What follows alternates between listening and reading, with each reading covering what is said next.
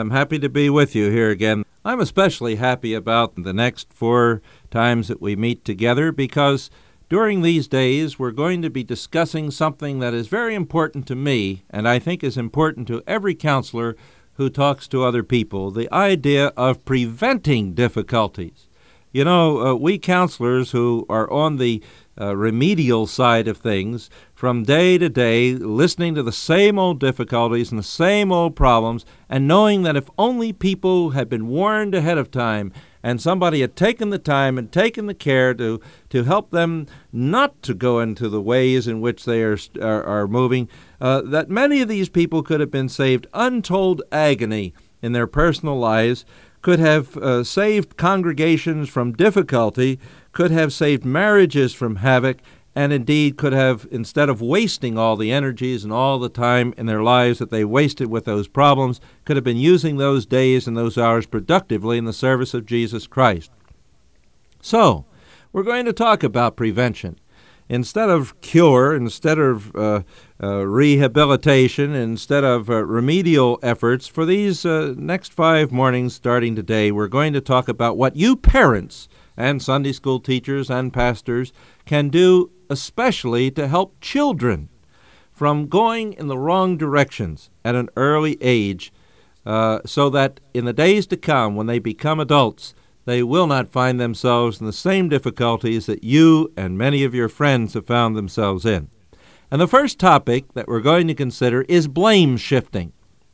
Blame shifting. If there is anything that children need to be taught, it is that they need to assume their own responsibilities, their own blame for what they have done wrong. Perhaps nothing brings as much agony, as much misery, and as much difficulty in a home or in later married life or in society as blame shifting. I'm not going to get into the Watergate mess where there's nothing but blame shifting. We all know about that. But let's go back to the Garden of Eden, where we see the beginning of blame shifting. There it was, right back there at the beginning of the human race. What did men and women decide to do when the finger was put on them? They shifted the blame. You remember, God came to Adam and he said, "Adam, did you eat of that fruit?" Adam said, "Lord, the woman that you gave me, she." In other words, he was saying to God, "No, look, don't look at me. It's not my fault, Lord. You gave me a woman like that to live with, and it's your fault and it's her fault. She tempted me, and you gave her to me in the first place, so don't blame me. It's not my fault." And then the Lord goes over to the woman and he says, "How about it, Eve?" And Eve responds, "Now, the serpent, he." You see, she's shifting the blame. Adam shifts it to God and to his wife. His wife shifts it to the serpent. Now, it's true that Eve was to blame. It's true that the serpent was to blame. But it's also true that Adam was to blame, and he should have admitted it, and it's true that Eve should have admitted her blame.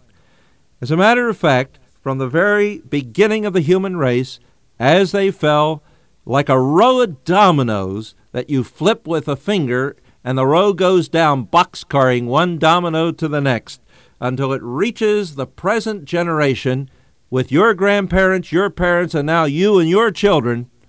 There has been nothing but a generation after a generation of blame shifters born.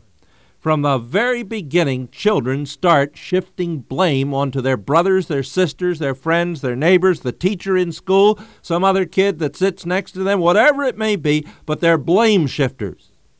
Now, we ought to realize that as parents. We ought to recognize this tendency, this sinful tendency in our children. How can you avoid it, really?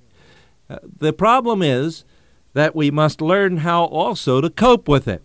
How to make blame shifting impractical and unprofitable to our children. You know, that's what it's talking about in Ephesians 6:4, when it says, "Fathers, do not provoke your children to anger, but bring them up in the discipline and counseling of the Lord." That word discipline is an interesting word. It's a word that means structuring a life with an authority behind it that has teeth in it. That is, you say, this is the way that you're going to go. This is the way you're not going to go.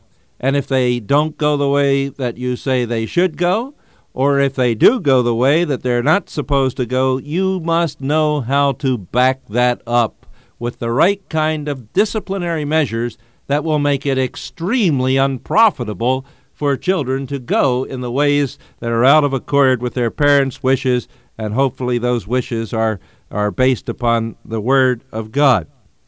So what you want to do is to not only punish the wrong that a child does, but in addition, punish that child if he shifts blame from himself, so that in addition to the first sin, he recognizes that the sin of blame shifting is going to have to be handled too.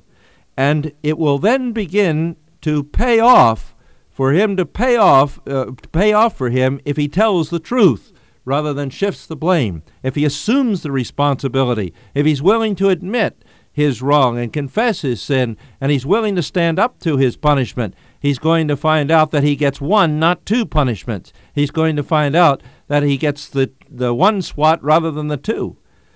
In other words, we're going to have to be always aware of this tendency within our children and to try to check it at every point so that he sees that this is not the way that he should go.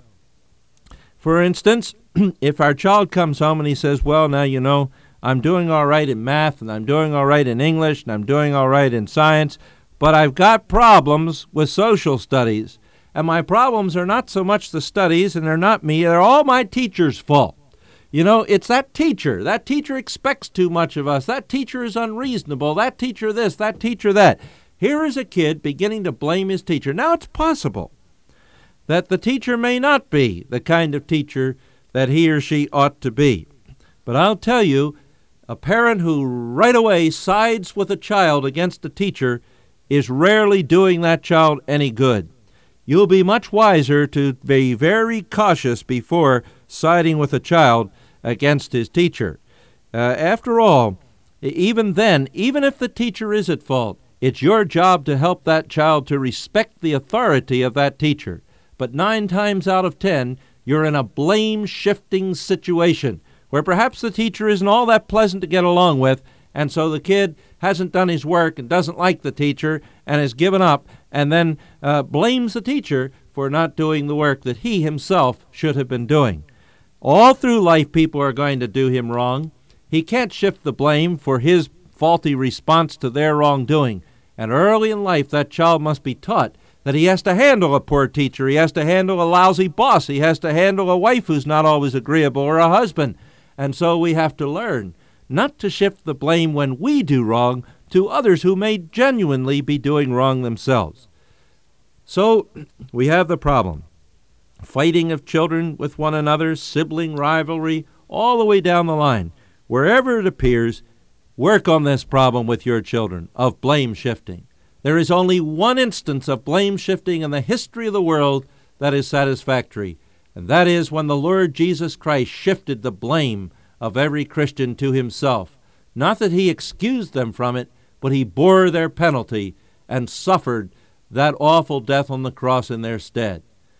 Lord, help us, because our Savior shifted our penalty to himself, always to bear the responsibility for our sin. In his name we pray. Amen.